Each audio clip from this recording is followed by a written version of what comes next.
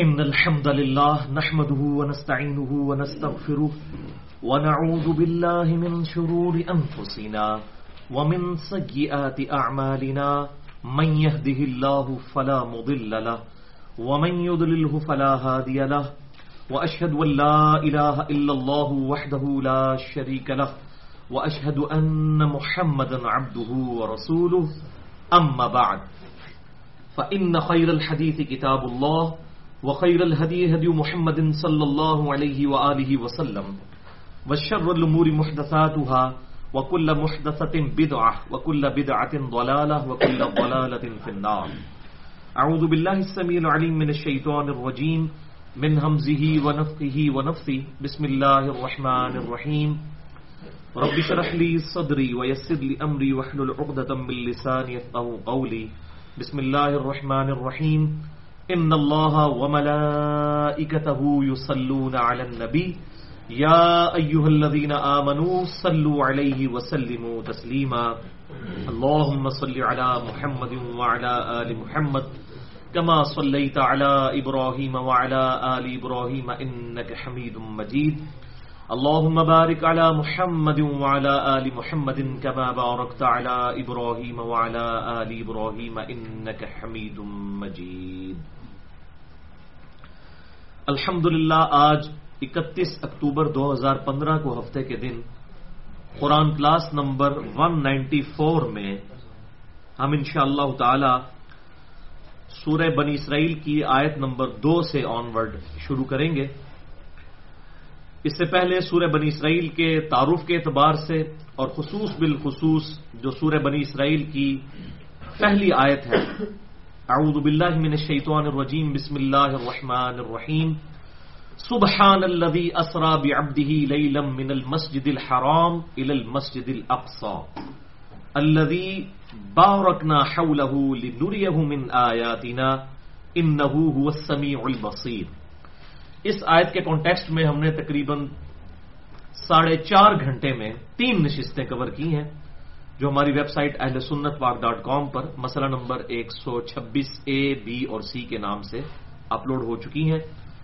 اور in detail نشستوں میں 3 نشستوں کے اندر ہم نے امام کائنات سید الاولین والآخرین شفیع المذنبین رحمت للعالمین سیدنا و مولانا امام اعظم محمد رسول اللہ صلی اللہ علیہ وآلہ وسلم کا جو سفر معراج ہے، الاسراء والمعراج، یعنی آپ کا زمینی سفر بیت الحرام سے لے کر مسجد اقصی تک، بیت المقدس تک، اور پھر وہاں سے 7 آسمان تک سدرۃ المنتہا تک جو آسمانی سفر ہے، اس کے اوپر ہم نے بڑی ڈیٹیل کے ساتھ قرآن حکیم کی آیات اور صحیح بخاری اور مسلم کی کئی احادیث کی روشنی میں گفتگو کی تھی، جو الحمدللہ اپنے حوالے سے ایک یونیک اللہ تعالیٰ کی مہربانی سے ایک کوشش ہے جو ریکارڈنگ میں آ چکی ہے.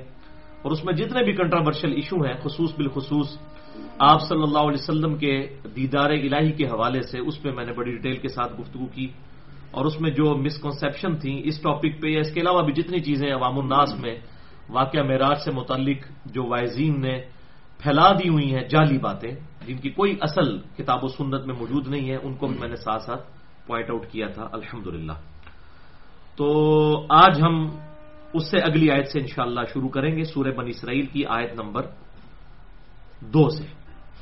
تو پہلی آیت کے اندر اللہ تبارک و تعالی نے اس سفر معراج کا ذکر کر کے ایک تو آپ صلی اللہ علیہ وسلم پر جو اپنا خاص فضل و کرم فرمایا، یعنی کہ جو معجزہ معراج تھا، الاسراء والمعراج، زمینی سفر اور آسمانی سفر. اس میں زمینی سفر کا ذکر تو یہاں پر آیا اور آسمانی سفر کا ذکر سورۃ النجم کی شروع کی آیات میں آیا. تو اس کے اندر ایک اشارہ یہ بھی مضمر ہے کہ آپ صلی اللہ علیہ وسلم کو اللہ تعالی نے دونوں قبلوں کا متولی بنا دیا. یعنی بنی اسرائیل جو تقریباً 2000 سال تک ایک منصب پر فائز رہی اور بیت المقدس ان کا وہ قبلہ تھا جسے ایلیا بھی کہا جاتا ہے اور بعد میں اس کا نام مسجد اقصی رکھا گیا. وہ جو ان کی عبادت گاہ ہے جو اتنا عرصہ تک قبلہ رہی، اس قبلے کا متولی بھی آپ صلی اللہ علیہ وسلم کو بنایا گیا. اور آپ صلی اللہ علیہ وآلہ وسلم کی دعا کی برکت سے اللہ تعالی نے بیت اللہ کو یعنی مسجد الحرام کو بھی قبلہ بنا دیا قیامت تک کے لیے یہ دونوں قبلوں کا متولی آپ صلی اللہ علیہ وسلم کو اللہ تعالیٰ نے بنا دیا.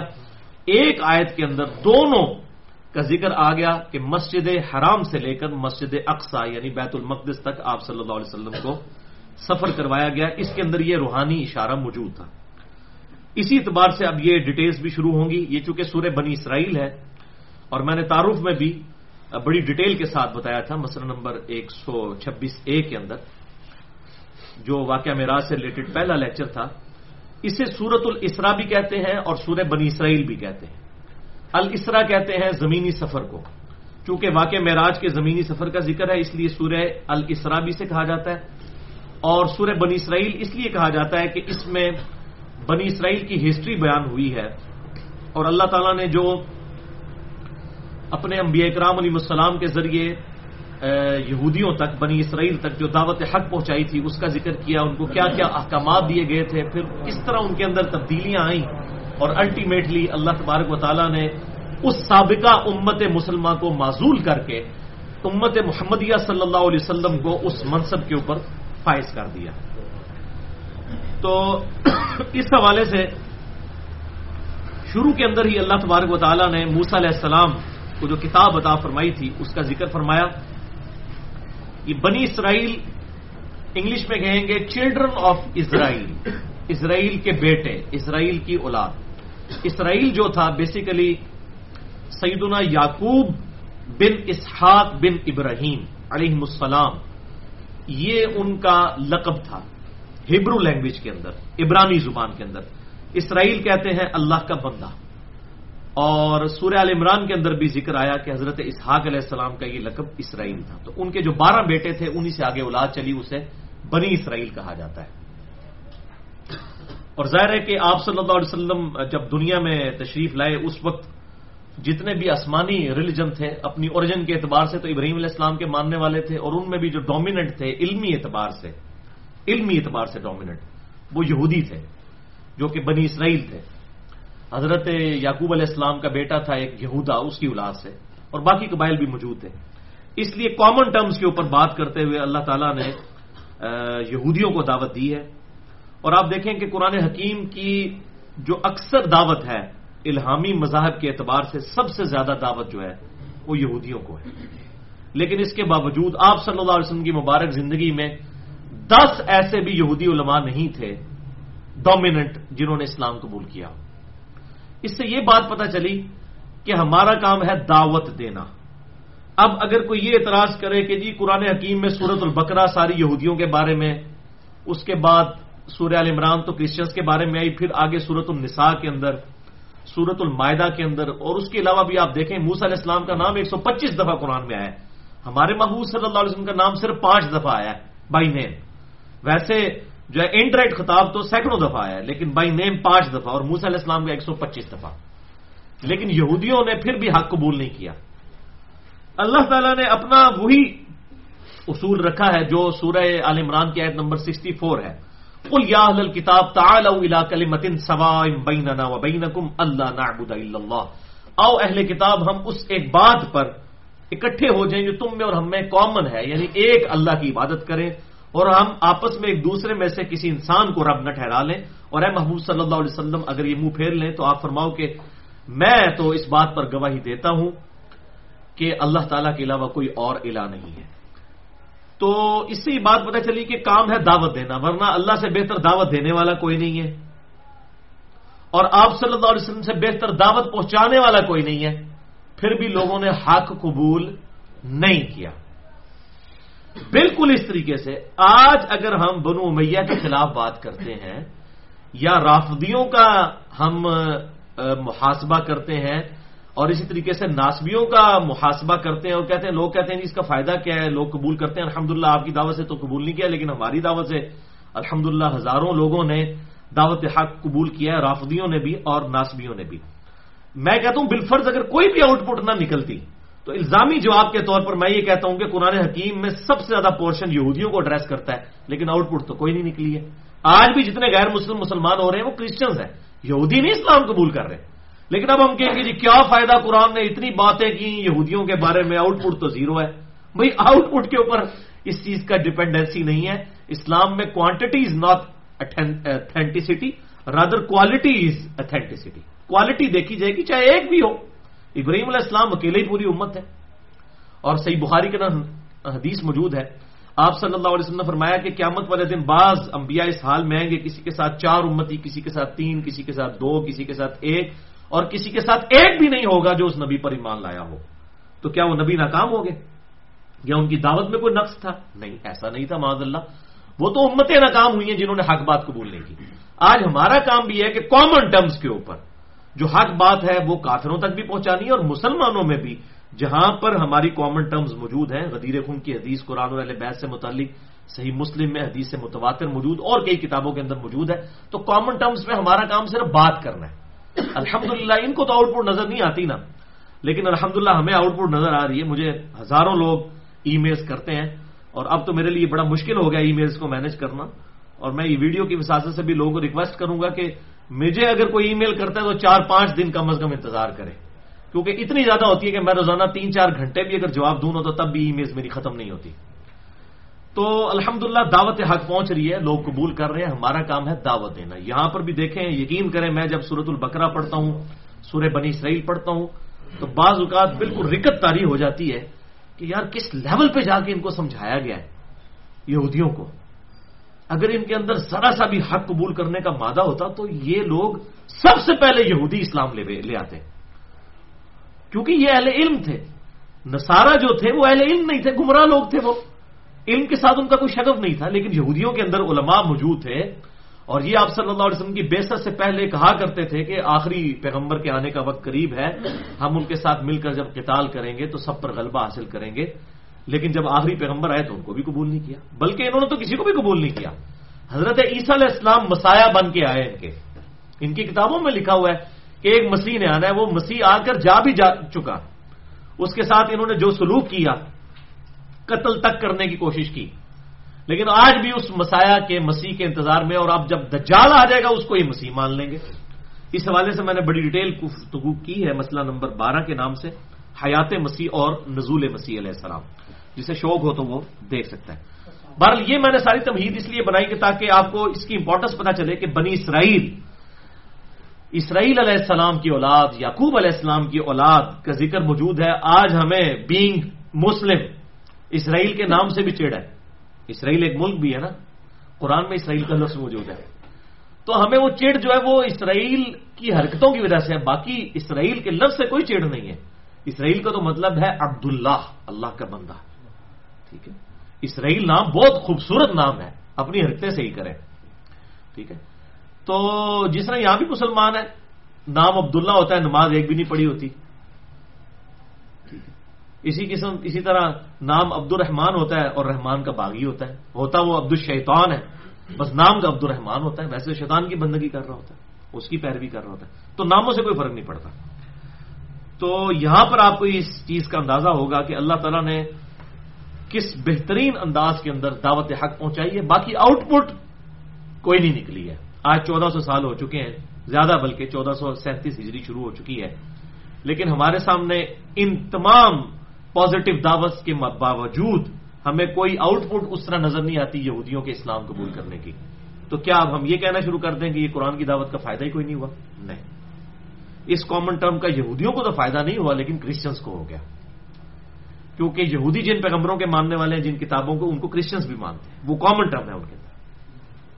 اور پھر مسلمان ایک یونیک ایسی امت ہے جو کرسچنس کے علاوہ واحد مسلمان ایک امت ہے جو حضرت عیسیٰ علیہ السلام کو مانتی ہے. جوز تو ان کو مانتے ہی نہیں ہیں، وہ تو اس کو دجال کہتے ہیں، نعوذ باللہ من ذالک، ولد الزنا کہتے ہیں، اور پتہ نہیں کیا کیا بات کرتے ہیں. اور مسلمان جو ہیں وہ حضرت عیسیٰ علیہ السلام کو، قرآن حکیم میں عیسیٰ علیہ السلام کا نام 25 دفعہ آیا ہے. ہمارے محبوب صلی اللہ علیہ وسلم کا نام 5 دفعہ آیا ہے. عیسیٰ علیہ السلام کی والدہ کے نام پر پوری سورت ہے، سورہ مریم. ہمارے محبوب صلی اللہ علیہ وسلم کی والدہ محترمہ کا نام قرآن میں موجود نہیں ہے. تو اب دیکھیں کس کامن ٹرمز کے اوپر جا کے بات کی، اس کی آؤٹ پٹ ہمیں نظر آ رہی ہے. یہودیوں کی اپنی ہٹ درمی ہے، ان کے اوپر اللہ تعالیٰ کی طرف سے پھر مہر لگ چکی ہے. اور یہاں پر بھی آپ کو اندازہ ہوگا کہ اللہ تعالیٰ نے اس میں یہ بات بتائی ہے کہ تمہارے ساتھ یہ معاملہ ہوا ہے. اب بھی اگر تم توبہ کرو اور اس قرآن کی پیروی کرنا شروع کر دو تو آج بھی میرے دروازے تمہارے لیے کھلے ہیں. آپ حیران ہوں گے، یہ الحمدللہ اس میں کنکلوژن آ جائے گی اس کے ساتھ. اعوذ باللہ من الشیطان الرجیم بسم اللہ الرحمن الرحیم. وآتینا موسیٰ الکتاب سورہ بنی اسرائیل آیت نمبر 2. اور ہم نے موسیٰ علیہ السلام کو کتاب عنایت کی تھی یعنی کہ تورات. وجعلناہ ھدی لبنی اسرائیل اور اس کتاب کو ہم نے ہدایت کا ذریعہ بنایا تھا بنی اسرائیل کے لیے. اب حضرت موسیٰ علیہ السلام بھی خود یہودی تھے, بنی اسرائیل میں سے تھے, حضرت یعقوب علیہ السلام کی اولاد میں سے تھے. تو انہی میں سے اللہ تعالیٰ نے جب یہ اپنی قسم پرسی کا وقت گزار رہے تھے, فرعون کے مظالم کو یہ سہ رہے تھے اتنے سالوں سے, اللہ تعالیٰ نے موسیٰ علیہ السلام کو ایک منجی بنا کر, نجات دہندہ بنا کر ان میں مبعوث کیا اور ان کو اللہ تعالیٰ نے تورات بھی عطا فرمائی. اور کیا بات ہوئی؟ اللہ تتخذوا من دونی وکیلا, یہ کہ میرے علاوہ کسی کو بھی اپنا کارساز نہ بنانا, یعنی وہی بنیادی دعوت توحید. اچھا آپ کو اس میں بنی اسرائیل میں آپ کو نظر آئے گا کہ پوری گفتگو توحید کے اراؤنڈ گھومے گی. اسی میں وہ 10 کمانڈمنٹس بھی آئیں گی جس میں پہلی کمانڈ ہے وَقَضَىٰ رَبُّكَ أَلَّا تَعْبُدُوا إِلَّا إِيَّاهُ, اور تمہارے رب نے یہ بات طے کر دی تھی کہ مت پوجنا کسی کو سوائے اس کے. اور ایک اور اعتبار سے یہ بڑی خصوصیت والی صورت ہے کہ پورے قرآن حکیم میں سب سے زیادہ القرآن, قرآن کا جو ورڈ ہے وہ اگر کسی صورت میں آیا تو سورہ بنی اسرائیل ہے. پورے قرآن میں کسی صورت میں قرآن کا لفظ اتنی دفعہ نہیں آیا جتنا اس چھوٹی سی صورت کے اندر آیا. بار بار قرآن کا لفظ آئے گا. تو اس سے بھی یہ بات پتہ چلے گی کہ اللہ تعالیٰ بنی اسرائیل کو آج بھی قبول کرنے کے لیے تیار ہے اگر وہ دعوت قرآن قبول کر لیں. موسیٰ علیہ السلام کو ہم نے کتاب دی اور یہی بنیادی دعوت کے ساتھ اللہ تتخذوا من دونی وکیلا کہ مت بناؤ میرے سوا کسی کو اپنا کارساز. ذریۃ من حملنا مع نوح, اے ان لوگوں کی اولاد کہ جن کے آباء و اجداد کو ہم نے سوار کیا تھا نوح علیہ السلام کے ساتھ کشتی کے اندر. یعنی ظاہر ہے کہ نوح علیہ السلام آدم ثانی ہے. حضرت آدم علیہ السلام کے بعد نوح علیہ السلام تک جتنی بھی انسانیت ہے وہ تو آدم علیہ السلام کی اولاد ہے. اس کے بعد جب نوح علیہ السلام اور ساتھ 78 اہل ایمان کو بچایا گیا تو اس کے بعد پھر ان کے ذریعے آگے نسل انسانی چلی. تو یہ بنی اسرائیل بھی ظاہر ہے انہی کی اولاد ہے. تو اللہ تعالیٰ بنی اسرائیل کو کہتا ہے کہ اے وہ لوگ کہ جو نوح علیہ السلام کے ساتھ جن کو ہم نے کشتی میں سوار کر کے بچایا تھا ان کی اولاد ہو. انہ کان عبدا شکورا, بے شک نوح علیہ السلام ہمارے ایک شکر گزار بندے تھے. اب نوح علیہ السلام بھی کامن ٹرم تھے یہودیوں اور مسلمانوں کے درمیان. تورات کے اندر نوح علیہ السلام کا ذکر موجود ہے, بڑی ڈیٹیل کے ساتھ آیا. پھر اس میں بڑی بےہودہ چیزیں بھی آئی ہیں نوح علیہ السلام کے بارے میں کہ وہ شرابی تھے نعوذ باللہ. تو اس قسم کی چونکہ تحریفات ہو چکی ہیں اس لیے اس قسم کی باتیں موجود ہیں. ادروائز اللہ تعالیٰ نے یہ بیسیکلی انڈائریکٹلی ان کو یہ جو ہے وہ سبق بھی دے دیا کہ حضرت نوح علیہ السلام ہمارے بڑے شکر گزار بندے تھے, نہ شکرے نہیں تھے. یہ تو نہ شکرے لوگوں کا کام ہے شراب نوشی کرنا اور اللہ کی نافرمانیاں کرنا. وَقَضَيْنَا إِلَىٰ بَنِي إِسْرَائِيلَ, اب یہ بڑی اہم ترین آیات ہے, آیت نمبر 4, 5, 6, 7 اور 8. یہ 5 آیات کے اندر اللہ تعالیٰ نے سورہ بنی اسرائیل کی آیت نمبر 4 سے لے کر 8 تک ان 5 آیات کے اندر بنی اسرائیل کی ہسٹری جو ہے اس کو کور کیا ہے کہ بنی اسرائیل کے اوپر 2 ادوار آئے ایسے جن میں اللہ تعالیٰ نے انہیں عروج عطا فرمایا, اور پھر 2 ادوار ایسے ہیں جن میں ان کو زوال آیا. پہلے ایک عروج آیا, اس کے بعد زوال, پھر عروج, پھر زوال. اور بیسیکلی اس کے اندر یہ چیز امپلائڈ تھی کہ امت مسلمہ کے ساتھ بھی اسی قسم کی اللہ تبارک و تعالیٰ کی سنت ہوگی. بخاری اور مسلم کی متفقن علیہ حدیث ہے, تم بھی اگلے لوگوں کے پیچھے چل پڑو گے قدم با قدم بالشت بر بالشت, حتیٰ کہ اگلے لوگوں میں سے کوئی گوہ کے سوراخ میں داخل ہوا تو تم بھی وہی کام کرو گے. صحابہ کرام علیہ رضوان نے پوچھا یہ اگلے لوگوں سے مراد کیا یہود و نصارہ ہیں؟ آپ صلی اللہ علیہ وسلم نے فرمایا کہ اگر وہ لوگ مراد نہیں تو پھر کون سے لوگ مراد ہیں؟ یعنی وہی خرابیاں جو یہود و نصارہ کے اندر موجود تھیں اس امت کے اندر آئیں گی, اور وہی حالات و واقعات, کیونکہ اللہ تعالیٰ کی تو سنت نہیں بدلتی نا. اگر اس زمانے کے اندر فرعون موجود تھا تو فرعونی آج بھی موجود ہے. آج بھی جو بدماش قسم کے حکمران ہیں جو دنیا کو ظلم کی چکی میں پیس رہے ہیں یہ آج کے فرعونی ہیں, چاہے وہ امریکن صدر ہو, چاہے وہ جو ہے وہ رشیا کا صدر ہو یا کسی اور ملک کا صدر ہو، یہ وہی لوگ ہیں، یہ آج کے دور کے فرعون اور نمرود ہیں۔ تو اللہ تبارک و تعالیٰ نے بیسیکلی بنی اسرائیل کی ہسٹری بتا کے مسلمانوں کو اس طرف مائل کیا ہے کہ تم سے پہلے ایک لاڈلی امت مسلمہ تھی، اس کے اوپر بھی اس طریقے سے وقت آیا، اور ان کو ہم نے پہلے یہ بات بتا دی تھی کہ تمہارے ساتھ یہ معاملات ہونے والے ہیں، اور انڈائریکٹلی قرآن حکیم اور بخاری اور مسلم کی اس حدیث کے تحت ہمیں بھی یہ بات بتا دی گئی کہ آپ کے ساتھ بھی یہ معاملات ہونے ہیں۔ ہمارے کیس میں یہ ہوا کہ یہ 4 ادوار جو ہے پھر 5 بن گئے، 5واں پھر اس زوال کے بعد عروج بھی آئے گا جو امام محمد مہدی کی خلافت قائم ہوگی۔ میں یہاں پر ذکر بھی کر دیتا ہوں اس حوالے سے۔ بہرحال یہ بنی اسرائیل کی ہسٹری آپ دیکھیں، ان 5 آیات کے اندر مکمل ہسٹری بیان ہوئی ہے۔ سورہ بنی اسرائیل آیت نمبر 4 سے 8، وَقَضَيْنَا إِلَىٰ بَنِي إِسْرَائِيلَ، اور ہم نے بنی اسرائیل کو یہ بات آگاہ کر دیا تھا اس بات سے، یہ چیز ان کے لیے ہم نے جو ہے وہ تقدیر میں لکھ دی تھی، فی الکتاب، کتاب کے اندر، لَتُفْسِدُنَّ فِي الْأَرْضِ، کہ تم ضرور زمین میں فساد مچاؤ گے، مرتین، 2 دفعہ، وَلَتَعْلُنَّ عُلُوًّا كَبِيرًا، اور تم 2 مرتبہ بہت بڑی سرکشی کرو گے اللہ تعالیٰ کی۔ 2 دفعہ بہت بڑی سرکشی، سرکشی کب ہوتی ہے؟ جب انسان عروج کے اوپر ہوتا ہے۔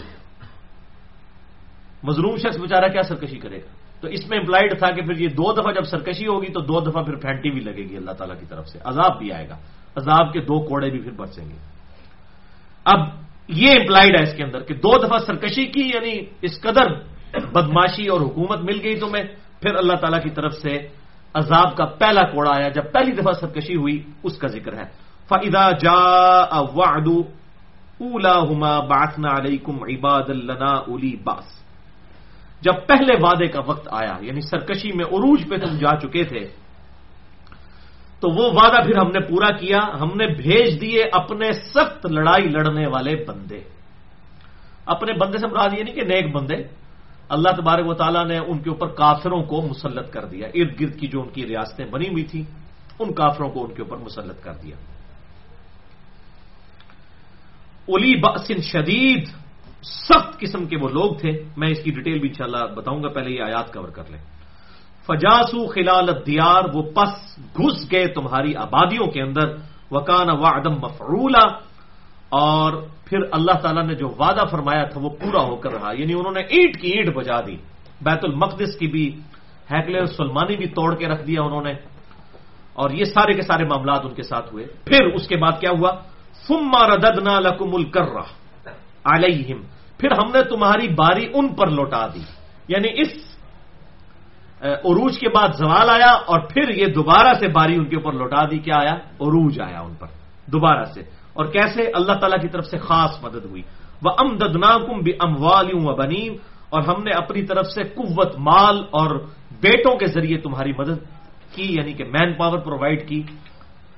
وَجَعَلْنَاكُمْ أَكْثَرَ نَفِيرًا، اور تمہیں تعداد میں بہت زیادہ کر دیا، مین پاور بہت زیادہ ان کے پاس آ گئی۔ اچھا، ان احسنتم احسنتم لانفسکم، اگر تم نے کوئی اچھے کام کیے ہیں یا کرو گے تو اپنے ہی بھلے کو کرو گے، وَإِنْ أَسَأْتُمْ فَلَهَا، اور اگر تم نے کوئی برے کام کیے تو ان کا وبال بھی تم پر ہوگا، اللہ تعالیٰ کو کوئی فرق نہیں پڑتا تمہاری اچھائی یا برائی سے، یہ تمہارے اپنے فائدے اور نقصان کے لیے۔ اچھا، اب ظاہر ہے اس کے اندر امپلائڈ ہے جب اللہ تعالیٰ نے باری لوٹا دی پھر ان کو عروج مل گیا، اب پھر جب ان کی سرکشی بڑھی اس عروج کی وجہ سے تو اب دوسرا عذاب کا کوڑا آیا۔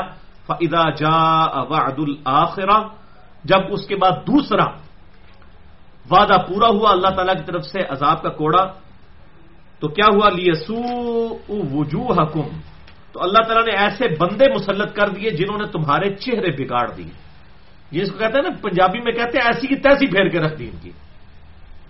وَلْيَدْخُلُوا الْمَسْجِدَ كَمَا دَخَلُوهُ أَوَّلَ مَرَّةٍ، اور پھر وہ مسجد اقصی کے اندر یعنی بیت المقدس کے اندر داخل ہو گئے جس طرح کے پہلی دفعہ داخل ہوئے تھے۔ ہیکل سلیمانی توڑ دیا تھا، انہوں نے پھر دوبارہ بنا لیا، اور پھر انہوں نے ایسا توڑا کہ پھر صرف ایک دیوار ہی بچی، جو آج تک وہ دیواریں گریا موجود ہے،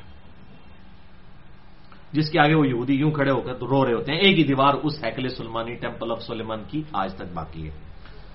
تو اللہ کا ماتا دوبارہ پھر وہ داخل ہوئے جیسا کہ پہلی دفعہ گھس گئے تھے، اولا مرہ، وَلِيُتَبِّرُوا مَا عَلَوْا تَتْبِيرًا، اور ان کو پھر ایسی طاقت اللہ نے دی کہ انہوں نے جو چیز دیکھی اس کو تباہ و برباد کر کے رکھ دیا.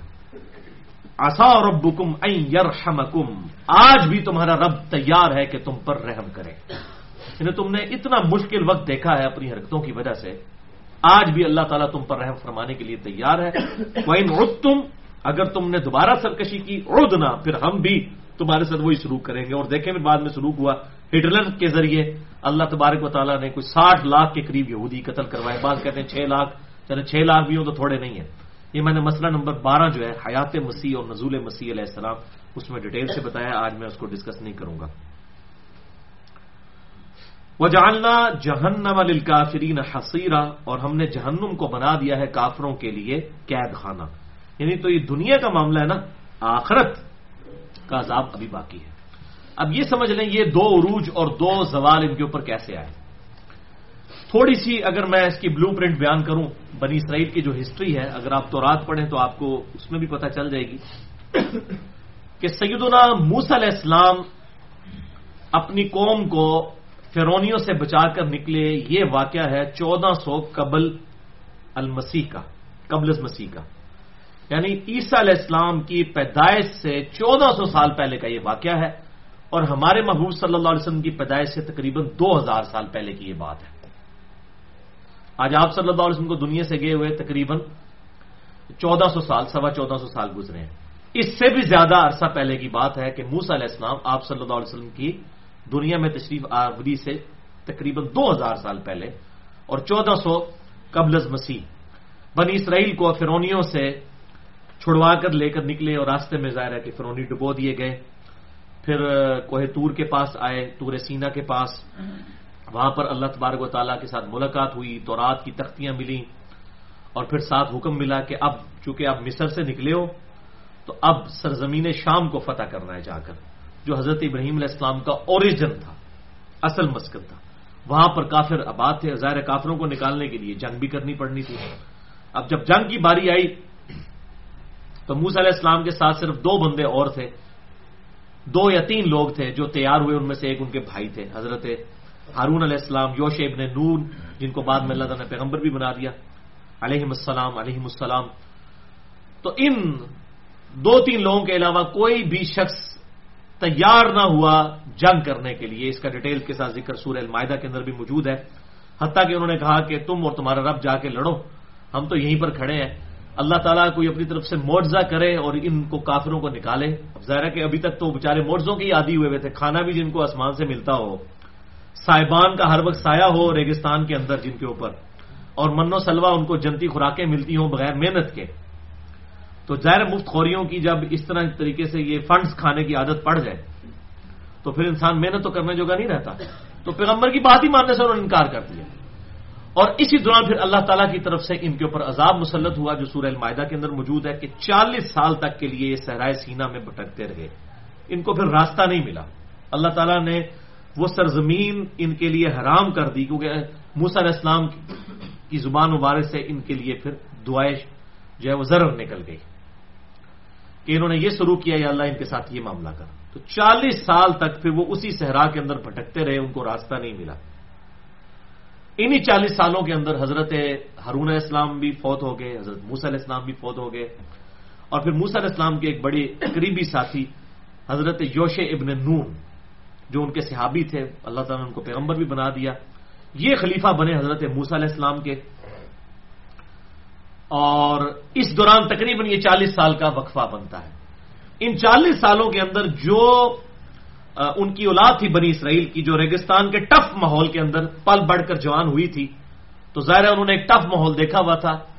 تو وہ صحیح نوجوان، آپ کو پتا ہے نوجوان آج بھی نوجوان ہی دعوت قبول کرتے ہیں. بوڑھے لوگوں کو سمجھانا تو عید کی بات کتنا مشکل کام ہے. بوڑھی ہڈیاں جن کی ہو چکی ہیں، جوان لوگ ہی بات قبول کرتے ہیں. موسیٰ علیہ السلام کے اوپر بھی جوان لوگ ہی مان لے کر ہے. تو پھر جو جوان لوگ تھے جنہوں نے وہ صحرا کے ٹف ماحول کو دیکھا تھا، انہوں نے پھر دعا کی جو ہے وہ کہ حضرت یوشع ابن نون سے کہا کہ آپ جو ہے وہ اللہ تعالیٰ سے اجازت لیں، ہم قتال کرنے کے لیے تیار ہیں. ان کی سرکردگی میں انہوں نے قتال کیا اور اریحا شہر جو ہے فلسطین کا، پہلے وہ فتح کیا، پھر کچھ عرصے کے اندر انہوں نے پورا فلسطین فتح کر لیا، اور اسی میں آتا ہے جو ان کو حکم دیا گیا تھا کہ حطتن کہتے ہوئے بیت المقدس میں داخل ہونا ہے، لیکن انہوں نے حنطتن کہنا شروع کر دیا، یعنی کہ یہ جس کو کہتے ہیں نا پنجابی کے اندر جس طرح پانڈا سی کہنے ہیں نا، بالکل پانڈا لی انہوں کی عادت ہوتی سی، ہر لفظ کو بگاڑنا. سمعنا و اطعنا، سنا اور اطاعت اختیار کی، اسے کہتے تھے سمعنا و عصینا، سنا اور انکار کیا، نافرمانی کی. اس طریقے سے حطتن یعنی ہم اے اللہ تیری طرف رجوع لاتے ہیں تو ہماری توبہ قبول کر، انہوں نے حنطتن کہنا شروع کر دیا، یعنی گندم کو پکارنا شروع کر دیا، بالی میں دانا، اس قسم کی باتیں، یہ الفاظ کو بگاڑ کر اس طریقے سے پیش کرتا ہے. جس طرح آج کل آپ سیاسی نعرے بھی دیکھیں جس طریقے سے ایک دوسرے کے ناموں کو بگاڑا جاتا ہے، یہ بالکل سیم چیزیں ان کے اندر دین کے ساتھ بھی بگاڑ موجود ہے. تو نجی محفلوں میں یہاں بھی لوگ دین کے بارے میں اس قسم کی باتیں کرتے ہیں، بہرحال میڈیا میں کرتے ہوئے یا اوپنلی کرتے ہوئے لوگ ڈرتے ہیں کہ کہیں کو پکڑ کے جو وہ پھینٹی نہ لگا دے. ادروائز نجی محفلوں کے اندر آج بھی لوگ دین کا مذاق اسی طریقے سے اڑاتے ہیں. تو انہوں نے بنی اسرائیل نے بھی اس طریقے سے مذاق اڑایا. بہرحال حضرت یوشع بن نون علیہ السلام کی لیڈرشپ کی برکت سے فلسطین کی بہت بڑی ایک ریاست قائم ہو گئی اس وقت، اور غلطی ان سے صرف یہ ہوئی، اور وہ اس وجہ سے ہوئی کہ 12 قبیلے تھے تو انہوں نے 12 حکومتیں چھوٹی چھوٹی بنا لی.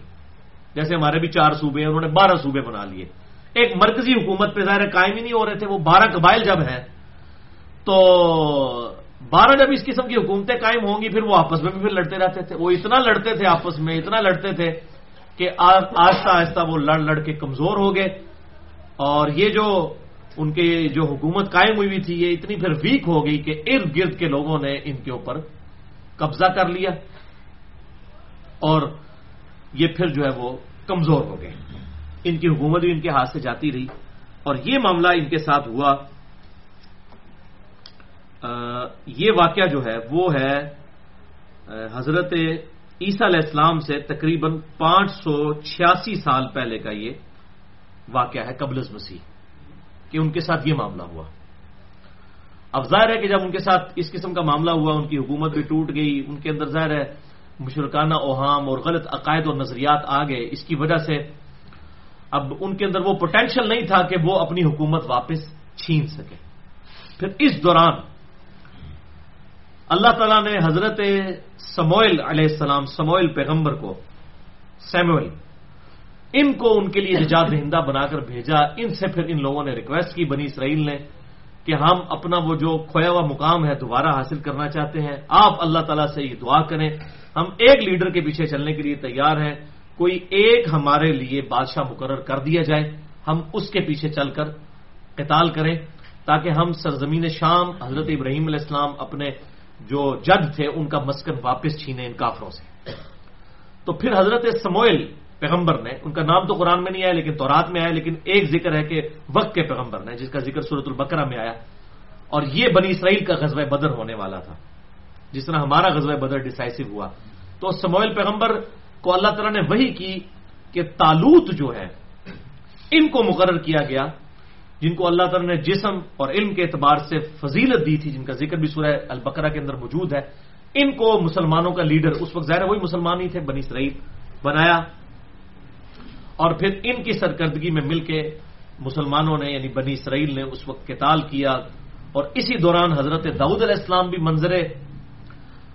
آپ سمجھ لیں منظر پر آ گئے. حضرت داؤد علیہ السلام نے جو ہے وہ جالوت کو قتل کیا. گولیت جس کا نام آیا ہے تورات کے اندر، یہ جالوت بہت اونچے قد والا بندہ تھا، اور پورے جسم کے اوپر اس نے زرہ پہنی ہوئی ہوتی تھی، صرف ایک آنکھ اس کی جو ہے نا وہ کھلی ہوتی تھی. اب اس کو کون مارے؟ باقی لوگ تو اس کی پنڈلیوں تک آتے تھے، قد کے اعتبار سے بھی اتنا اونچا تھا. تو حضرت داؤد علیہ السلام یہ پورا واقعہ جو ہے تورات کے اندر موجود ہے. داؤد علیہ السلام کی عمر صرف 16 سال تھی اس وقت، اور یہ گڈریے تھے، یعنی بھیڑ بکریاں چرایا کرتے تھے. اور ان کے ہاتھ میں ایک گوپیا ہوا کرتا تھا، جس طرح یہ گلیل ہوتی ہے نا، ایک گوپیا بھی ہوتا ہے جیسے کہ چمڑے کا ایک سمجھ لیں کہ باکس سا بنا ہوا، اس کے ساتھ رسی لگی ہوئی، اس میں پتھر رکھ کے یوں گھما کے نا یوں مارا کرتے تھے، اور یہ شیروں کے بھی جبڑے توڑ دیا کرتے تھے. اتنا ان کا نشانہ تھا بکریاں اپنی بچانے کے لیے. تو انہوں نے طالوت سے کہا کہ بھئی میں جالوت کو قتل کروں گا، اس نامختون کو میرے حوالے کریں. نامختون یہ بنی اسرائیل کے لوگ جب کسی کو گالی دینی ہوتی تھی نا نامختون کہتے تھے، کیونکہ ابراہیم علیہ السلام کے ماننے والے ختنہ کروایا کرتے تھے اور مشرکین ختنہ نہیں کروایا کرتے، تو ان کو نامختون یہ کہا کرتے تھے. تو اس نامختون کی خبر تو میں لیتا ہوں. تو داؤد علیہ السلام پھر ایک اونچی چوٹی کے اوپر چڑھ گئے اور وہاں پر انہوں نے اس گوپیے کے اندر رکھ کر وہ پتھر جوں گھما کر ایسے نشانے سے مارا کہ وہ جو جالوت تھا گولیت، جس کی صرف ایک آنکھ کھلی ہوتی تھی، باقی پورا جسم جو ہے وہ لوہے کے اسلحے سے لیس ہوتا تھا، زرہ پہنی ہوتی تھی، اس آنکھ سے وہ دماغ میں چلا گیا اور وہ مر گیا اور یوں مسلمانوں کو فتح نصیب ہوئی. تو اسی جو ہے وہ بہادری کی وجہ سے طالوت نے جو ہے وہ اپنی بیٹی کا نکاح کر دیا حضرت داؤد علیہ السلام کے ساتھ. پھر طالوت جو تھے یہ تو 16 سال تک مسلمانوں کے حکمران رہے، بادشاہ رہے، لیکن یہ بادشاہ، یہ ملوکیت والے بادشاہ بنو امیہ یا بنو عباس کے نہیں تھے، یہ اللہ تعالیٰ کے پیغمبر کو وحی کے ذریعے ان کا بادشاہ بنایا گیا تھا. بعض لوگ ملوکیت کو ثابت کرنے کے لیے نا، یہ سعودی عرب کے بھی مولوی میں دیکھتا ہوں، وہ یہ آیات کوٹ کر رہے ہوتے ہیں، جی وہ تو بادشاہ بھی اسلام میں ہے. بھائی وہ پیغمبر نے بادشاہ مقرر کیا ہے، ٹھیک ہے، تو سب لوگوں نے رل کے اپنا ایک مقرر کر لیتے ہوتا اور اللہ نے پیغمبر نے وحی کے ذریعے بتایا ہوا زمین اسمان کا فرق ہے. تو اس قسم کا دھوکہ قرآن کی تعریف کی ہوئی ہے، مطلب صلاح الدین یوسف صاحب نے یہ حرکت کی ہوئی ہے ایز البیان کے اندر. جب یہ واقعات آتے ہیں تو وہ کہتے ہیں جی اس سے ثابت ہو گیا. اس سے تو پھر رافضی جو ہے وہ اپنا مسلک ثابت کرتے ہیں، وہ اب میں یہاں بیان نہیں کرنا چاہتا، پھر بات کہیں اور نکل جائے گی. تو مسئلہ یہ ہے کہ بہرحال وہ طالوت کو جب قتل کیا تو طالوت نے پھر اپنی بیٹی کا رشتہ جو ہے حضرت داؤد علیہ السلام کے ساتھ کر دیا. یہ 16 سال تک تو حضرت طالوت علیہ السلام جو ہے وہ رضی اللہ تعالیٰ عنہ علیہ السلام یہ مسلمانوں کے حکمران رہے. پھر ان کی وفات کے بعد ان کے جو سمجھ لیں داماد حضرت داؤد علیہ السلام، ان کو یہ بادشاہت مل گئی اور اللہ تعالیٰ نے ان کو پیغمبری بھی عطا فرما دی. پھر 40 سال تک یہ بنی اسرائیل کے حکمران رہے اور پھر 40 سال ان کے بعد حضرت سلیمان علیہ السلام جو ان کے بیٹے تھے وہ مسلمانوں کے حکمران رہے. یہ تقریباً 100 سال کا عرصہ بنتا ہے بنی اسرائیل کا، جو ان کا وہ بیسٹ پیریڈ تھا جو انہوں نے گزارا. لیکن ظاہر ہے کہ جب پھر بندہ کوئی مقام حاصل کر لیتا ہے تو اس کے ساتھ کمزوری بھی پھر اٹیچ ہو جاتی ہے. تو سلمان علیہ السلام کی دنیا سے جانے کے بعد ان کے بیٹوں کے درمیان جو ہے وہ اختلاف پیدا ہو گیا اور 2 پھر ریاستیں ان کی یہودا اور اسرائیل نام سے 2 ریاستیں قائم ہو گئی. پھر انہوں نے آپس میں لڑنا شروع کر دیا اور پھر اس وقت پھر اللہ تبارک و تعالیٰ کی طرف سے ان کے اوپر عذاب کا کوڑا برسا. یہ ان کے اوپر پہلا عذاب کا کوڑا آیا. یعنی اصل ان کا جو عروج تھا وہ حضرت طالوت اور داؤد علیہ السلام کی وجہ سے پہلا عروج ان کو ملا. اور پھر اس کے بعد جب ان کا زوال آیا تو عذاب کا پہلا کوڑا ان کے اوپر اللہ تبارک و تعالیٰ کی طرف سے برسا.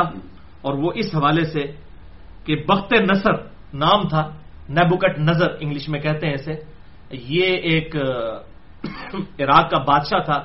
اس نے جو ہے یہودیوں کے اوپر حملہ کر دیا اور ایک دن کے اندر 6 لاکھ یہودی قتل کیے اور 6 لاکھ کو یہ قیدی بنا کر اپنے ساتھ عراق لے گا. بابل اس کو کہتے ہیں، آج بھی شہر موجود ہے عراق کا، بابل، بیبلونیا انگلش کے اندر.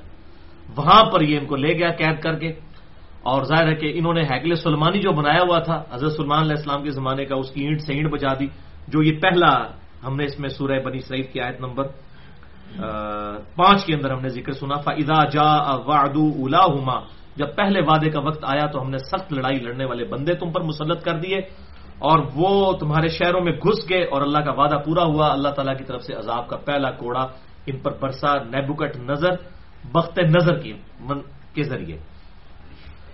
وہ بادشاہ ان کے اوپر مسلط ہوا، 6 لاکھ یہودیوں کو قتل کیا اور 6 لاکھ کو یہ قیدی بنا کے اپنے ساتھ لے گیا. اور پھر اب ان کا یہ بڑا برا وقت تھا ان کے اوپر، کافی عرصہ ان کے اوپر یہ برا وقت رہا. 100 سال سے زیادہ عرصے تک ان کے اوپر یہ مشکل وقت اس حوالے سے رہا. اسی دوران اللہ تعالیٰ کا کرنا یہ ہوا کہ سائرس نام کا، کیا خورس نام کا ایک بادشاہ تھا ایران کا.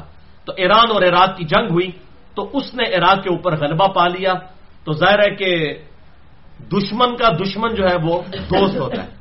تو اس نے یہودیوں کو آزاد کر دیا اور ان کو اجازت دے دی کہ تم شام چلے جاؤ.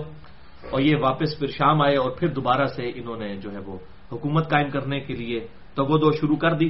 اور اسی دوران اللہ تعالیٰ نے دعوت توبہ کے لیے ان کے اندر ایک پیغمبر جو ہے وہ مبعوث کیے، جنہوں نے ان کو اللہ تبارک و تعالیٰ کی طرف مائل کیا حضرت عزیر علیہ السلام. اور یہ جو 100 سال کا پیریڈ ہے، اس دوران حضرت عزیر علیہ السلام کو اللہ تعالیٰ نے صلح بھی دیا، جس کا سورۃ البقرہ میں ذکر ہے. 100 سال کے بعد پھر اٹھایا. تو عزیر علیہ السلام کی دعوت توبہ کی برکت سے یہ دوبارہ متحد ہوئے اور پھر انہوں نے دوبارہ سے اپنی وہ حکومت قائم کر لی. اور اب جو ان کی حکومت قائم ہوئی وہ حضرت داؤد اور سلیمان علیہ السلام سے بھی کئی گنا بڑی ان کی حکومت قائم ہو گئی. لیکن پھر وہی وقت جب گزرنا شروع ہوا، پھر جب بندہ عیاشی میں پڑتا ہے، پھر آہستہ آہستہ کمزوریاں بھی آنا شروع ہو جاتی ہیں. تو یہ دوسرا ان کا عروج کا پیریڈ تھا. پہلا عروج کا پیریڈ حضرت داؤد علیہ السلام اور سلیمان علیہ السلام اور طالوت ان کے ذریعے 100 سال کا. اس کے بعد زوال آیا نیبوکڈنیزر کے ذریعے، عذاب کا کوڑا جو ان پر 586 قبل مسیح کے اوپر برسا. اور پھر اس کے بعد 539 قبل مسیح کے اندر، یعنی اس کے 46 سال کے بعد جب کیفورس نے حملہ کیا، پھر ان کو دوبارہ سے موقع مل گیا کہ یہ لوگ آ کر فلسطین میں آباد ہوں. اور پھر حضرت عزیر علیہ السلام کے ذریعے دعوت توبہ، اور پھر انہوں نے دوبارہ سے بہت بڑی اپنی مقابی سلطنت جو ہے وہ قائم کر لی. اور یہ حضرت سلیمان علیہ السلام کی سلطنت سے بھی بڑی سلطنت تھی. پھر وقت گزرا اور پھر ان کے اندر خرابیاں آنا شروع ہو گئیں. اور اب ان کی خرابیوں کو دور کرنے کے لیے اللہ تعالیٰ نے حضرت عیسیٰ علیہ السلام کو ان کا مسیحا بنا کر بھیجا. اور پھر حضرت عیسیٰ کے ساتھ جو انہوں نے سلوک کیا، ان کو قتل کرنے کی بھی سازش کی، اللہ تعالیٰ نے ان کو زندہ اٹھا لیا. مسئلہ نمبر میرا 12 ریکارڈ ہے، حیات مسیح رسول مسیح علیہ السلام. پھر حضرت عیسیٰ علیہ السلام کی اس گستاخی کرنے کے سبب، ان کی دعوت حق قبول کرنے کو ٹھکرانے کے سبب، اللہ تبارک و تعالیٰ نے ان پر عذاب کا پھر وہ دوسرا الٹیمیٹ کوڑا ان کے اوپر برسایا، جس کے اثرات آج تک چل رہے ہیں. اب ان کو عروج نہیں ملنے کا. پھر یہ معزول ہی کر دیے گئے نا، اور امت محمدیہ کو فائز کر دیا گیا صلی اللہ علیہ وسلم ان کی جگہ پر. اب وہ عذاب کا کوڑا ان پر کیا برسا کہ ٹائٹس نے حملہ کیا 70 عیسوی کے اندر، یعنی آپ صلی اللہ علیہ وسلم کی پیدائش سے 500 سال پہلے کا یہ واقعہ. آپ کی پیدائش ہوئی ہے 571 عیسوی میں. تو حضرت عیسیٰ علیہ السلام کے دنیا سے اٹھائے جانے کے تقریباً سمجھ لیں 40 سال کے بعد ان کے اوپر یہ اللہ تعالیٰ کی طرف سے عذاب کا دوسرا فائنل کوڑا آیا، جس کا ذکر سورہ بنی اسرائیل کی آیت نمبر 7 میں ہے. فَإِذَا جَاءَ وَعْدُ الْآخِرَةِ، جب دوسرے وعدے کا وقت آیا تو ہم نے ایسے بندے مسلط کیے جنہوں نے تمہارے چہروں کو بگاڑ دیا اور بیت المقدس کی اینٹ سے اینٹ بجا کے رکھ دی. تو ٹائٹس نے حملہ کیا. اس سے پہلے سکندر اعظم نے ان کو پیٹا. اس کے بعد فائنل پٹائی کی رومن امپائر نے، جو ٹائٹس نے 70 عیسوی کے اندر حملہ کیا ان کے اوپر. اور پھر جو انہوں نے دوبارہ ہیکل سلیمانی تعمیر کر لیا تھا، جو نیبوکڈنیزر نے تباہ و برباد کیا تھا، دوبارہ جب ان کی حکومت حضرت عزیر علیہ السلام کی دعوت کی برکت سے قائم ہو گئی تھی، وہ دوبارہ سے توڑ دیا. اور اس کی صرف ایک دیوار باقی ہے، جسے دیوار گریا کہا جاتا ہے، جس کے سامنے یہ تورات یوں کر کے پڑھ رہے ہوتے ہیں. آپ اگر کبھی دیکھیں ٹی وی کے اندر تو ایک ہیکل سلیمانی کی دیوار ابھی بھی وہ باقی ہے. اب یہ دوبارہ سے اس کو تعمیر کرنے کی جو ہے نا وہ خواب دیکھ رہے ہیں عرصے سے، اور اسی لیے وہ چاہتے ہیں کہ فلسطین سے مسلمانوں کا خاتمہ ہو.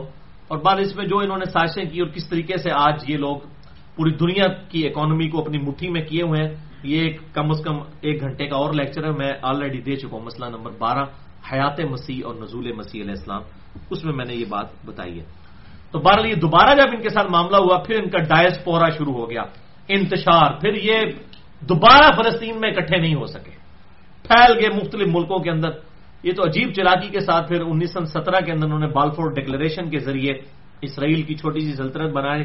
پھر 1948 کے اندر اسرائیل مکمل طور پر قائم ہو گیا. 1967 کی جنگ کے بعد اسرائیل کو غلبہ مل گیا، سارے عرب ملکوں کو اس نے اکیلے نے شکست دی. تو اس وقت جو ہم صورتحال دیکھ رہے ہیں یہ 100 سال کی ہے، ورنہ پچھلے 1300 سال جو ہیں ان کے اوپر بڑا برا وقت گزرا ہے. کافی عرصے تک تو جب یہ بیت المقدس عیسائیوں کے قبضے میں تھا، وہ تو یہودیوں کو گھسنے بھی نہیں دیتے تھے. ظاہر ہے کہ یہودی اور عیسائی کبھی اکٹھے ہو ہی نہیں سکتے تھے. حضرت عیسیٰ علیہ السلام کو خدا کا بیٹا مانتے ہیں یا خدا ہی کلیم کر دیتے ہیں پروٹیسٹنٹ، کیتھولک بیٹا مانتے ہیں. اور اس کے مقابلے پر اتنی بڑی شخصیت کا جو مرتبہ ہے عیسائیوں کے نزدیک، اس کو جو لوگ کہیں کہ یہ نعوذ باللہ دجال ہے اور ولد الحرام ہے نعوذ باللہ، جو ایسے الفاظ بولے ان کے بارے میں، تو ان کا آپس میں کیسے گٹھ چوڑ ہو سکتا ہے؟ یہ تو سازش تھی یہودیوں کی. انہوں نے کس طریقے سے سب یہ ٹریپ کیا عیسائیوں کو. اور 1917 کے اندر انہوں نے باقاعدہ پوپ کے ذریعے معافی مانگ لی. حضرت عیسیٰ علیہ السلام کو جو کہتے ہیں قتل کیا ہے، تو تو انہوں نے معافی نامہ بھی جاری کر دیا کہ بڑی سزا کاٹ چکے ہیں، اب کافی ہے، اور پھر اس طریقے سے یہ ساری سلطنت قائم ہوئی. لیکن ان کے ساتھ الٹیمیٹ عذاب کی قسط حضرت عیسیٰ علیہ السلام کے ذریعے ان پر برسنے والی ہے، جو بخاری مسلم میں موجود ہے. مسئلہ نمبر 12 میرا سن لیں، حیات مسیح اور نزول مسیح علیہ السلام. اس میں میں نے ڈیٹیل کے ساتھ یہ بات بتائی ہے. بل یہ اس حوالے سے بڑی ڈسکوری ہے ڈاکٹر اسرار صاحب کی. انہوں نے کہا کہ یہ سیم مسلمانوں کے ساتھ بھی اس طریقے سے 2 عروج اور 2 زوال ہوئے ہیں. جو میں نے بخاری اور مسلم کی متفق علیہ حدیث بتائی تھی نا کہ تم بھی اگلے لوگوں کی پیروی شروع کر دو گے قدم با قدم، ایک تو اپنے عقائد اور اعمال میں، اور باقی اللہ تعالیٰ کی طرف سے تقدیر کا غلبہ بھی ایسا ہوا کہ سابقہ امت مسلمہ یعنی کہ بنی اسرائیل کے ساتھ جو کچھ ہوا 2 عروج اور 2 زوال. پہلا عروج حضرت طالوت، داؤد اور سلیمان علیہ السلام والا. اس کے بعد زوال آیا نیبوکڈ نظر کے ذریعے جو ان کے اوپر اس نے حملہ کیا. اس کے بعد پھر عروج حضرت عزیر علیہ السلام کے ذریعے ایک سلطنت ان کی قائم ہوئی، اور پھر ٹائٹس نے حملہ کر کے وہ ان کا زوال بھی ان پر آیا. 2 عروج اور 2 زوال جن کا ذکر سورہ بنی اسرائیل کی ان آیات کے اندر آیا. مسلمانوں کے ساتھ بھی سیم یہی ہوا. مسلمانوں کا پہلا عروج آیا عرب کے ذریعے، خلفائے راشدین کی حکومت قائم ہوگی. اس کے بعد بھی چلے ملوکیت جو چلتی رہی، مسلمانوں کی حکومت رہی. وہ اسلامی حکومت تو نہیں تھی لیکن مسلمانوں کی حکومت ضرور تھی. پھر مسلمانوں پر پہلا زوال جو ہے وہ تاتاریوں کے ذریعے آیا اور اینٹ کی اینٹ بجا دی. اب بغداد کو تباہ و برباد کر کے رکھ دیا، سلطنت عباسیہ کو تہس نہس کر دیا. کتنا مسلمانوں نے، لاکھوں مسلمان ایک دن کے اندر قتل ہوئے تاتاریوں کے ذریعے. تو پہلا عروج عرب کے ذریعے، پھر تاتاریوں کے ذریعے زوال، اور یہ پھر زوال چلتا رہا حتیٰ کہ اللہ تعالیٰ نے تاتاریوں کو ہی اسلام کی دولت سے سرفراز فرما دیا. اجمیوں کو، یہ ترک جتنے ہیں سلطنت عثمانیہ جن لوگوں نے، یہ کون ہے؟ یہ مغل جتنے ہیں یہ تاتاریوں کی اولاد ہے. ان کے ذریعے پھر مسلمانوں کا دوسرا عروج شروع ہوا. پہلا عربیوں کے ذریعے، دوسرا اجمیوں کے ذریعے. اچھا، اور آپ یہ عجیب حسن اتفاق دیکھیں، وہاں پر بھی مشرقی قوتوں نے پہلا عروج ان کا ختم کیا تھا بنی اسرائیل کا، اور ہمارا بھی مشرقی قوتوں نے، تاتاریوں نے کیا.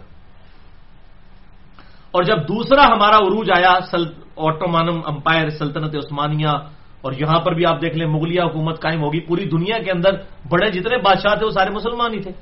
پھر کئی سو سال تک ان کی حکومت قائم رہی. پھر جو کچھ انہوں نے کیا مغلوں نے بھی، اب میں خود بھی مغل ہوں، لیکن جو کچھ حرکتیں کی ہیں، اکبر بادشاہ نے 40 عورتیں رکھی ہوئی تھیں، ہندو عورتوں کے ساتھ بھی شادی کرتے تھے.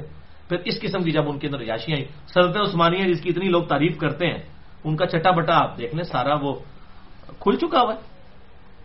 200 300 کنیزیں انہوں نے رکھی ہوتی تھی. یہ جو بڑے بڑے حرم سرا بنائے ہوئے تھے، کیا اسلام کی حکومت تو نہیں تھی، یہ مسلمانوں کی حکومت تھی. اب اکبر بادشاہ کی حکومت کو آپ اسلامی حکومت کہیں گے؟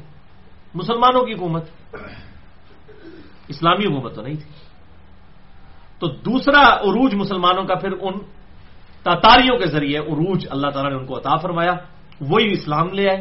ظاہر ان پہ تو غلبہ ہو ہی نہیں سکتا تھا نا. تاتاریوں کو اب کون شکست دیتا؟ اللہ تعالیٰ نے ان کو ہی، اسلام نے ان کو فتح کر لیا. مسلمان تو تاتاریوں کو فتح نہیں کر سکے.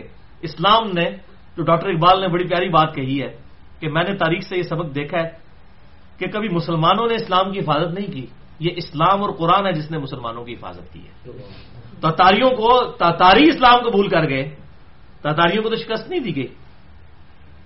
وہاں پر بھی مشرقی قوتوں نے برباد کیا بنی اسرائیل کو، یہاں پر بھی. پھر عروج آیا مسلمانوں کا بھی.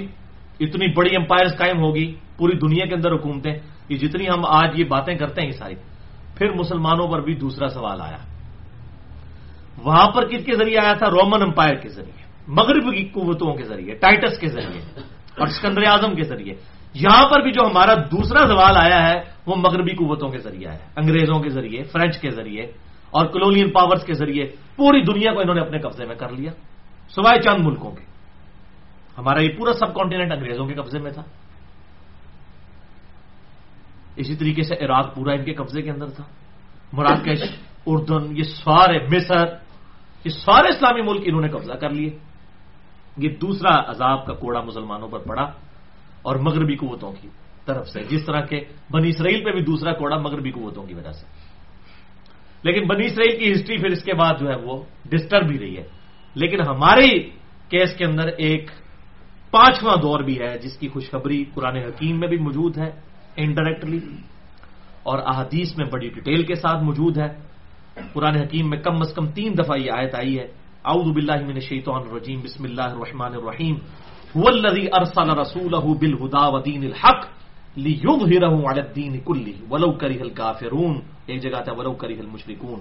وہی اللہ ہے جس نے اپنے محبوب صلی اللہ علیہ وسلم کو دین حق کے ساتھ، الہدا یعنی قرآن اور دین حق کے ساتھ مبعوث کیا تاکہ اس دین کو تمام ادیان پر غالب کر دے، خواہ کافر اس کا برا مان جائیں۔ یہ آپ صلی اللہ علیہ وسلم کے ساتھ وعدہ کیا گیا کہ سارے ادیان پر اس دین نے غالب ہونا ہے۔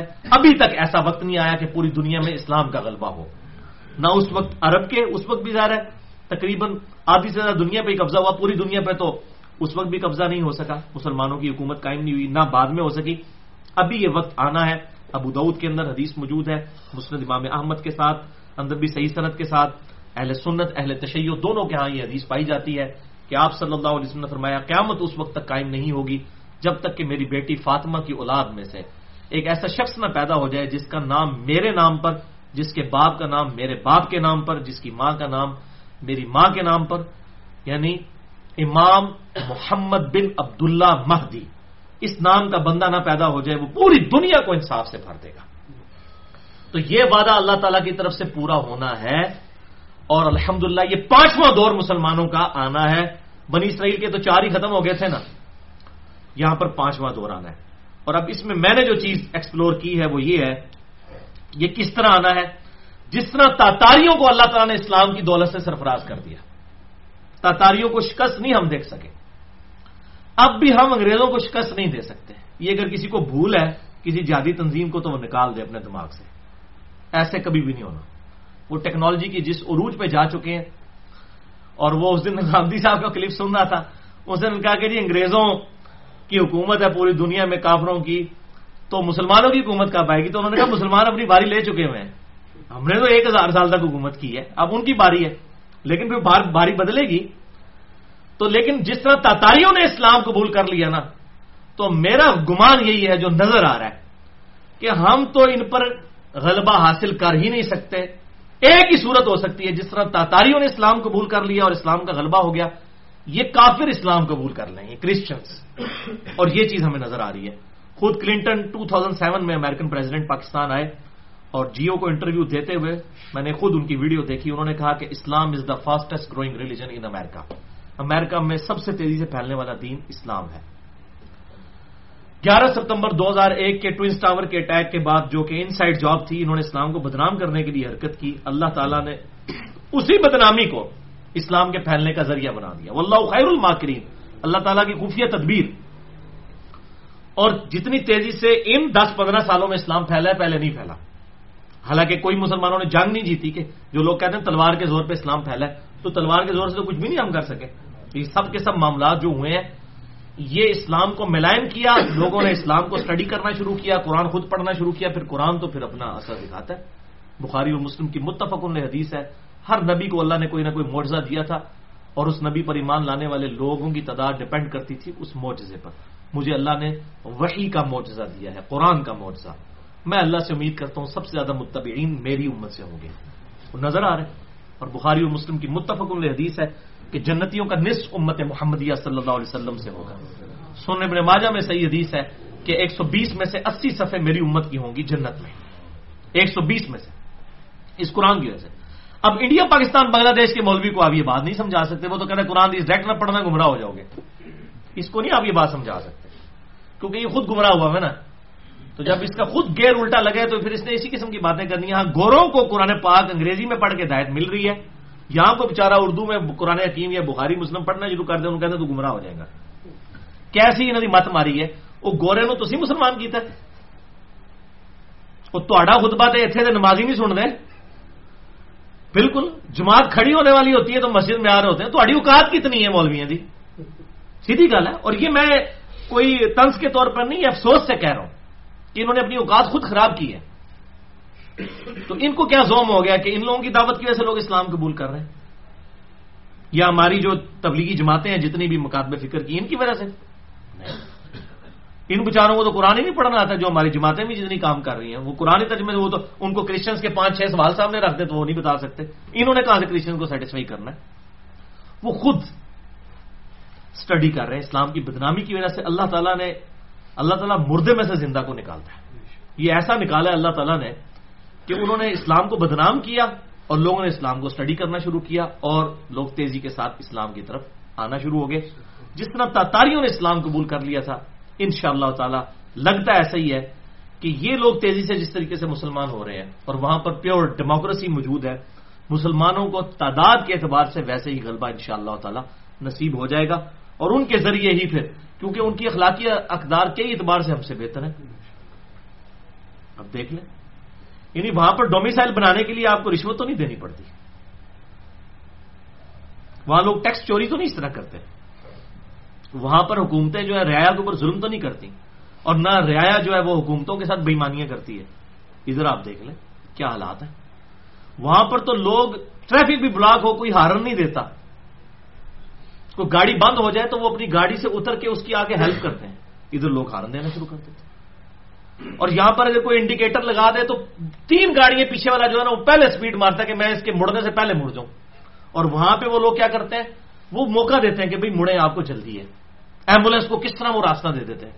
یہاں لوگ ایمبولینس کے پیچھے گاڑی لگا لیتے ہیں، چلو ایسی بہانے نکل جائیں گے اسی بھی اشارت روڈ کے. اور اس سے بھی بڑھ کر بدنیتی یہاں پہ ہے کہ ایمبولینس میں کوئی نہیں بیٹھا ہوتا تو یہ اوپر سے چلا دیتے ہیں اور اس طریقے سے اشارے توڑتے ہوئے جاتے ہیں. اندر کوئی مریض نہیں ہوتا. تو اس لحاظ سے ان کے اخلاقی اقدار بہت بہتر ہے، بہت بہتر. اور وہ لوگوں کو فیسیلیٹیٹ کر کے خوشی محسوس کرتے ہیں. ان کو کوئی آر نہیں ہے. آپ دیکھ لیں، یہ یہاں پر بھی ہمارے سیاستدان مثالیں تو دیتے ہیں. یورپ کی جی وہ 10 ڈاؤننگ اسٹریٹ کے اندر یہ ہوتا ہے. وہاں تو یہ تو نہیں ہوتا کہ کوئی اس طریقے سے کنٹینر کے اوپر چڑھ کے گالیاں نکالے کسی کو. اس طرح تو نہیں ہوتا. وہاں پہ اخلاقی ایک دائرے کے اندر بات ہوتی ہے. ایک سٹرپ چھوٹی سی لگ جاتی ہے کہ اس سے آگے نہیں آپ نے کراس کرنا. یہاں پولیس بھی کھڑی کر دیں، لوگ جو ہے گلیلے مار کے، اور جس طریقے سے یہاں پہ جو کچھ ہوا یہ وہاں تو نہیں ہوتا اس طریقے سے. بڑی مہذب قوم ہے، لیکن انہوں نے 250-300 سال ڈیموکریسی پریکٹس کی ہے، پھر یہاں تک وہ پہنچے. تو اس حوالے سے آپ دیکھیں کہ ان کے اخلاقی اقدار کتنے بہتر ہیں. ہمارے یہ نہیں ہے. میں آپ کو بالکل دعوے سے کہتا ہوں، آپ کسی انگریز کے ساتھ جا رہے ہو نا، مجھے خود بھی اتفاق ہوا ہے، کہیں پر دروازہ کھولنے کا موقع ہوئے گا وہ آگے خود ہو کے دروازہ کھول دیں گے آپ کے لیے. وہ کسی کو فیسیلیٹیٹ کر کے خوشی محسوس کرتے ہیں، اور ہم کسی سے پروٹوکول لے کر خوشی محسوس کرتے ہیں. یہ ہمارے جتنے پرائم منسٹر، یہ منسٹرز دیکھیں آپ ان لوگوں کو، یہ باہر کے ملکوں میں اکیلے اکیلے پھر رہے ہوتے ہیں، اپنا سامان بھی ایئرپورٹ پہ خود اٹھایا ہوتا ہے. اور یہاں دیکھیں جناب ان کو سنبھالنا مشکل ہو جاتا ہے. 50-60 گاڑیاں ان کے ساتھ وزیروں کے ساتھ پھر رہی ہوتی ہیں. یہی حالات ہیں ان کے. تو اس اعتبار سے ان کے اخلاقی اقدار بہت بہتر ہیں. بس صرف ان کو کلمے کی ایک دوری ہے، اور یہ چیز ڈومیننٹ ان کے اوپر ہو جائے تو باقی سارے معاملات انہوں نے کبھی سوچا نہیں. میرے ایک دوست ساؤتھ کوریا سے MS کر کے آئے تو وہ کہنے لگے یار میں تمہیں بڑی حیران کن بات بتاؤں کہ وہاں جو جن بسوں میں، جس طرح یہاں پہ میٹرو بس سروس ہے، اس قسم کی بسوں کی سروسز جو چلتی ہیں نا، اس میں کوئی کنڈکٹر نہیں ہوتا. تو میں نے کہا یار وہ کرایہ پھر کیسے کلیکٹ کرتے ہیں؟ کہتے ہیں ہر بندہ جو ہے وہ ڈبے میں خود اپنا کرایہ ڈال دیتا ہے. دیکھیں اندازہ کریں. میں نے کہا یار دیکھو، سپوز میں نے جو ہے وہ اسلام آباد سے آنا ہے جیلم، میں کرایہ گجر خان کا ڈالوں اور اتروں جیلم آ کے، اس کے اوپر کیا چیک ہے؟ کوئی کیمرہ آپ کو؟ وہ کہتا ہے جی ان کے دماغ میں یہ بات ہے ہی نہیں ہے کہ یہ بھی کرنا ہوتا ہے. ان کی یہ تربیت ہی نہیں ہوئی ہوئی. اس لیے آپ دیکھیں رات کے 2 بھی بجے اگر ٹریفک سگنل بند ہے نا تو وہ کھڑے ہوں گے، وہ نہیں کہیں گے کوئی گڈی نہیں خیر کاٹ لو. یہ میں آپ کو بتا رہا ہوں، اس طرح کی کئی چیزیں موجود ہیں. ہمارے پاس صرف توحید کے اور اس دین کے صرف زبانی کلامی ماننے کے علاوہ کوئی اچھی اقدار ایسی نہیں ہے جو ہم ان کے مقابلے پر پیش کر سکیں. ان کے پاس یہ کمزوری ہے. تو اب لگنا ایسا ہی ہے، لگ بھی ایسا ہی رہا ہے کہ وہ لوگ، ان کی زمین تو تیار ہے اسلام قبول کر رہے، وہ پہلے ہی مسلمان ہیں، کلمہ پڑھ لیں بس. یعنی عملاً مسلمان ہے، اعتقاداً تو کافر ہی ہیں، عملاً مسلمان ہی ہیں. یہ تو صحیح مسلم میں حدیث ہے نا، صفائی نصف ایمان ہے، 534 نمبر. لیکن یہ حدیث کی پریکٹیکل اپلیکیشن آپ کو پاکستان انڈیا میں تو نظر نہیں آئے گی، نہ بنگلہ دیش کے اندر. ہاں اس کی آپ نے پریکٹیکل اپلیکیشن دیکھنی ہے تو آپ امریکہ میں چلے جائیں, یورپ کے اندر چلے جائیں, وہاں آپ کو صفائی نصیمان نظر آئے گا. وہاں پر یہاں تک حالت ہے کہ سڑکوں کے اوپر ان لوگوں نے باقاعدہ باکسز بنائے ہوئے ہیں, راستے میں کوئی کوڑا کرکٹ ہے وہ اٹھا کے اس میں پھینکتے ہیں. حتیٰ کہ لوگ یہ جو اپنے ساتھ ڈاگز لے کر, کتے لے کر نکل رہے ہوتے ہیں, اگر وہ کتا کہیں پر راستے میں کر دیتا ہے پخانہ یا, تو وہ خود اپنے ہاتھوں سے صاف کر کے وہ اس باکس میں ڈال کے جاتے ہیں. یہاں تو آپ سوچ نہیں سکتے. یہاں لوگ سگریٹ پیتے ہیں تو, بلکہ وہ لوگ جو وہاں پابندی کرتے ہیں جیسے ایئرپورٹ پہ اترتے ہیں تو جناب جوس کے ڈبے ادھر پھینک رہے ہیں, سگریٹ لگایا تو ادھر پھینک رہے ہیں, تیلی وہاں پھینک رہے ہیں, اور یہی لوگ جب وہاں پہ جاتے ہیں مہذب ہو جاتے ہیں. ایسا سسٹم بن چکا ہے, لیکن ایک دن میں نہیں بنا, ظاہر ہے ایک پریکٹس کے بعد 250-300 سال لگے ہیں ان کو یہاں تک پہنچنے کے لیے. اور یہاں پر لوگ کیا کرتے ہیں, سر عام دیکھیں کوڑا پھینکتے ہیں کسی کو, اور نہ یہاں پر کوئی کسی کی تربیت کرتا ہے کہ بھائی ایسے کرنا چاہیے. آپ چھوٹی سی مثال, آپ اے ٹی ایم مشین کے پاس چلے جائیں, اے ٹی ایم مشین کے پاس ڈسٹ بن رکھی ہوتی ہے انہوں نے کہ اگر کسی نے وہ کاغذ پھاڑنا ہے تو اس میں پھینکے. کوئی کوکاف کے فاصلے پہ تو نہیں ہوتی, لیکن دیکھیں سارے کاغذ باہر پڑے ہوتے ہیں. میں تو اپنے بچوں کو بھی اے ٹی ایم مشین پہ ساتھ لے کے جاؤں نا, تو میں کہتا ہوں بچوں یہ سارے کاغذ سمیٹ کے اس میں ڈالو, دیکھو کتنے بدتمیز لوگ ہیں جنہوں نے باہر پھینکے. اس طریقے سے تربیت کرنی چاہیے ہمیں اپنی چیزیں. میں الحمدللہ بہرحال اس حوالے سے یہ میں نے چیزیں مسلمانوں سے نہیں, ان سے ضرور سیکھی ہیں کہ میں ان چیزوں کا اہتمام کرتا ہوں کہ اوپنلی چیزیں نہ پھینکی جائیں, نہ چھل کے پھینکی جائیں. انتظار کیا جائے کسی جگہ پہ ریپر پھینکنا ہے تو کسی پراپر جگہ کے اوپر جا کے پھینکیں. ہمیں مسلمانی نظر.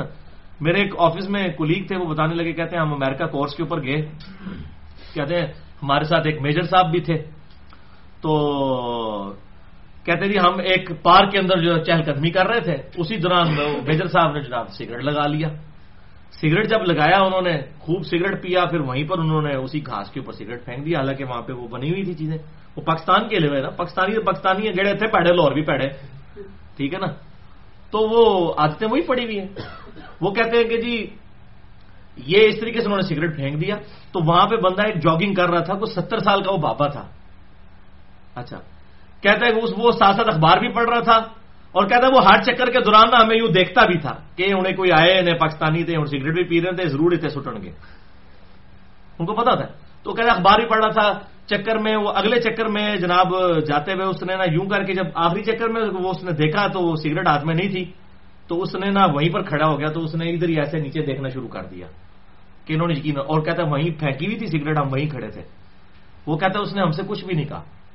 وہ ریورس آیا, اور ریورس آ کے اس نے ہماری طرف دیکھا بھی نہیں ہے, یوں کر کے نا ایسے نیچے جھک کے ایسے سگریٹ اٹھائی, ہماری طرف دیکھا بھی نہیں ہے, اور تاکہ ہم شرمندہ نہ ہوں, اور شرمندہ کیا بھی انہیں, سیڑ کے لتر مارا, اور کہتے ہیں ایسے چھپا کے وہ لے گیا اور جا کے ڈسٹ, ان کو کچھ نہیں کہا.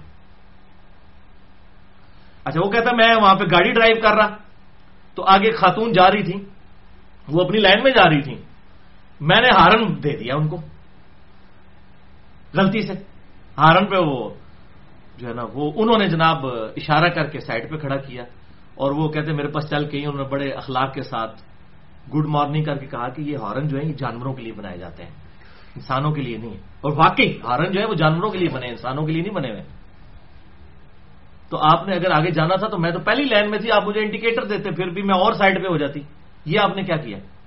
تو اس نے کہا مجھے لگتا تھا کہ بس زمین پھٹے اور میں اس کے اندر چلا جاؤں. تو اس طریقے سے یہ, اور میں نے خود چائنا کے اندر یہ منظر دیکھا ہے, ایک ٹریفک سگنل کے اوپر ایک گاڑی خراب ہو گئی, پیچھے کم از کم 100 کے قریب گاڑیاں تھیں, یار ہارن نہیں دیا کسی نے, 15 منٹ تک وہ ٹریفک بلاک رہی ہے. بس آگے وہ بندہ کھڑا ہوا, اس نے یوں کر کے اشارہ کر دیا میری گاڑی کا مسئلہ ہے, تو گاڑی لوگ گاڑی سے نکل کے اس کی گاڑی کو دھکا نکالنے کے لیے آگے, ایک پی بھی نہیں ہوئی ہے. تو یہ کہاں کہ ہم صفائی نصف ایمان ہے, یہ ساری باتیں ہیں وہی کتابیں بکش, یہ پریکٹیکلی وہاں پر چیز موجود ہے. اور انشاءاللہ تعالی نظر یہی آ رہا ہے کہ ان کے ذریعے یہ معاملہ ہوگا. اور ڈاکٹر ذاکر نے ایک بڑی اچھی بات کرتے ہیں کہ اللہ تعالیٰ نے تو اپنے دین کا غلبہ کرنا ہے اور کروانا انسانوں کے ذریعے ہے, یہ تو بات کنفرم ہے. اس نے بندے بھی بھرتی کرنے, یہ ہماری خوش قسمتی ہے کہ ہمیں بھی بھرتی کر لیا جائے اس کام کے لیے, ورنہ یقین کریں وہ بھرتی ہو رہے ہیں. یوسف ایسٹس جو ہے وہ انڈیا آئے, ایک کانفرنس میں انہوں نے ڈاکٹر ذاکر نے ان کو مدعو کیا, تو وہاں پر انہوں نے کہا کہ مجھے شرم آ رہی ہے کہ میں مسلمانوں کو آگے اسلام سکھا رہا ہوں, جبکہ میں کچھ عرصہ پہلے ہی مسلمان ہوں. ہونا چاہیے کہ آپ لوگ ہمیں اسلام سکھائیں, تو ہے تو شرم کا مقام ہے. اور ابھی یہی ہو رہا ہے وہاں پر, جو غیر مسلم, چاہے وہ عبدالرحیم گرین ہو, ڈاکٹر بلال فلپس ہو, یوسف ایسٹس ہو, یہ لوگ جو ہے وہ اسلام پھیلا رہے ہیں. تو اللہ تعالیٰ سے دعا ہے کہ ہمیں بھی جو ہے وہ اسلام کی خدمت کرنے کی توفیق عطا فرمائے اور اس کتاب و سنت کی دعوت کو عام کرنے کی توفیق عطا فرمائے. تو یہ 8 آیات ہی آج کور ہو سکی ہیں انشاءاللہ تعالی، کیونکہ یہ ساری ہسٹری ضروری تھی. باقی انشاءاللہ زندگی رہی تو اگلی کلاس میں. سبحانک اللہم و بحمدک، اشہد ان لا الہ الا انت، استغفرک و اتوب الیک، وما علینا الا البلاغ المبین.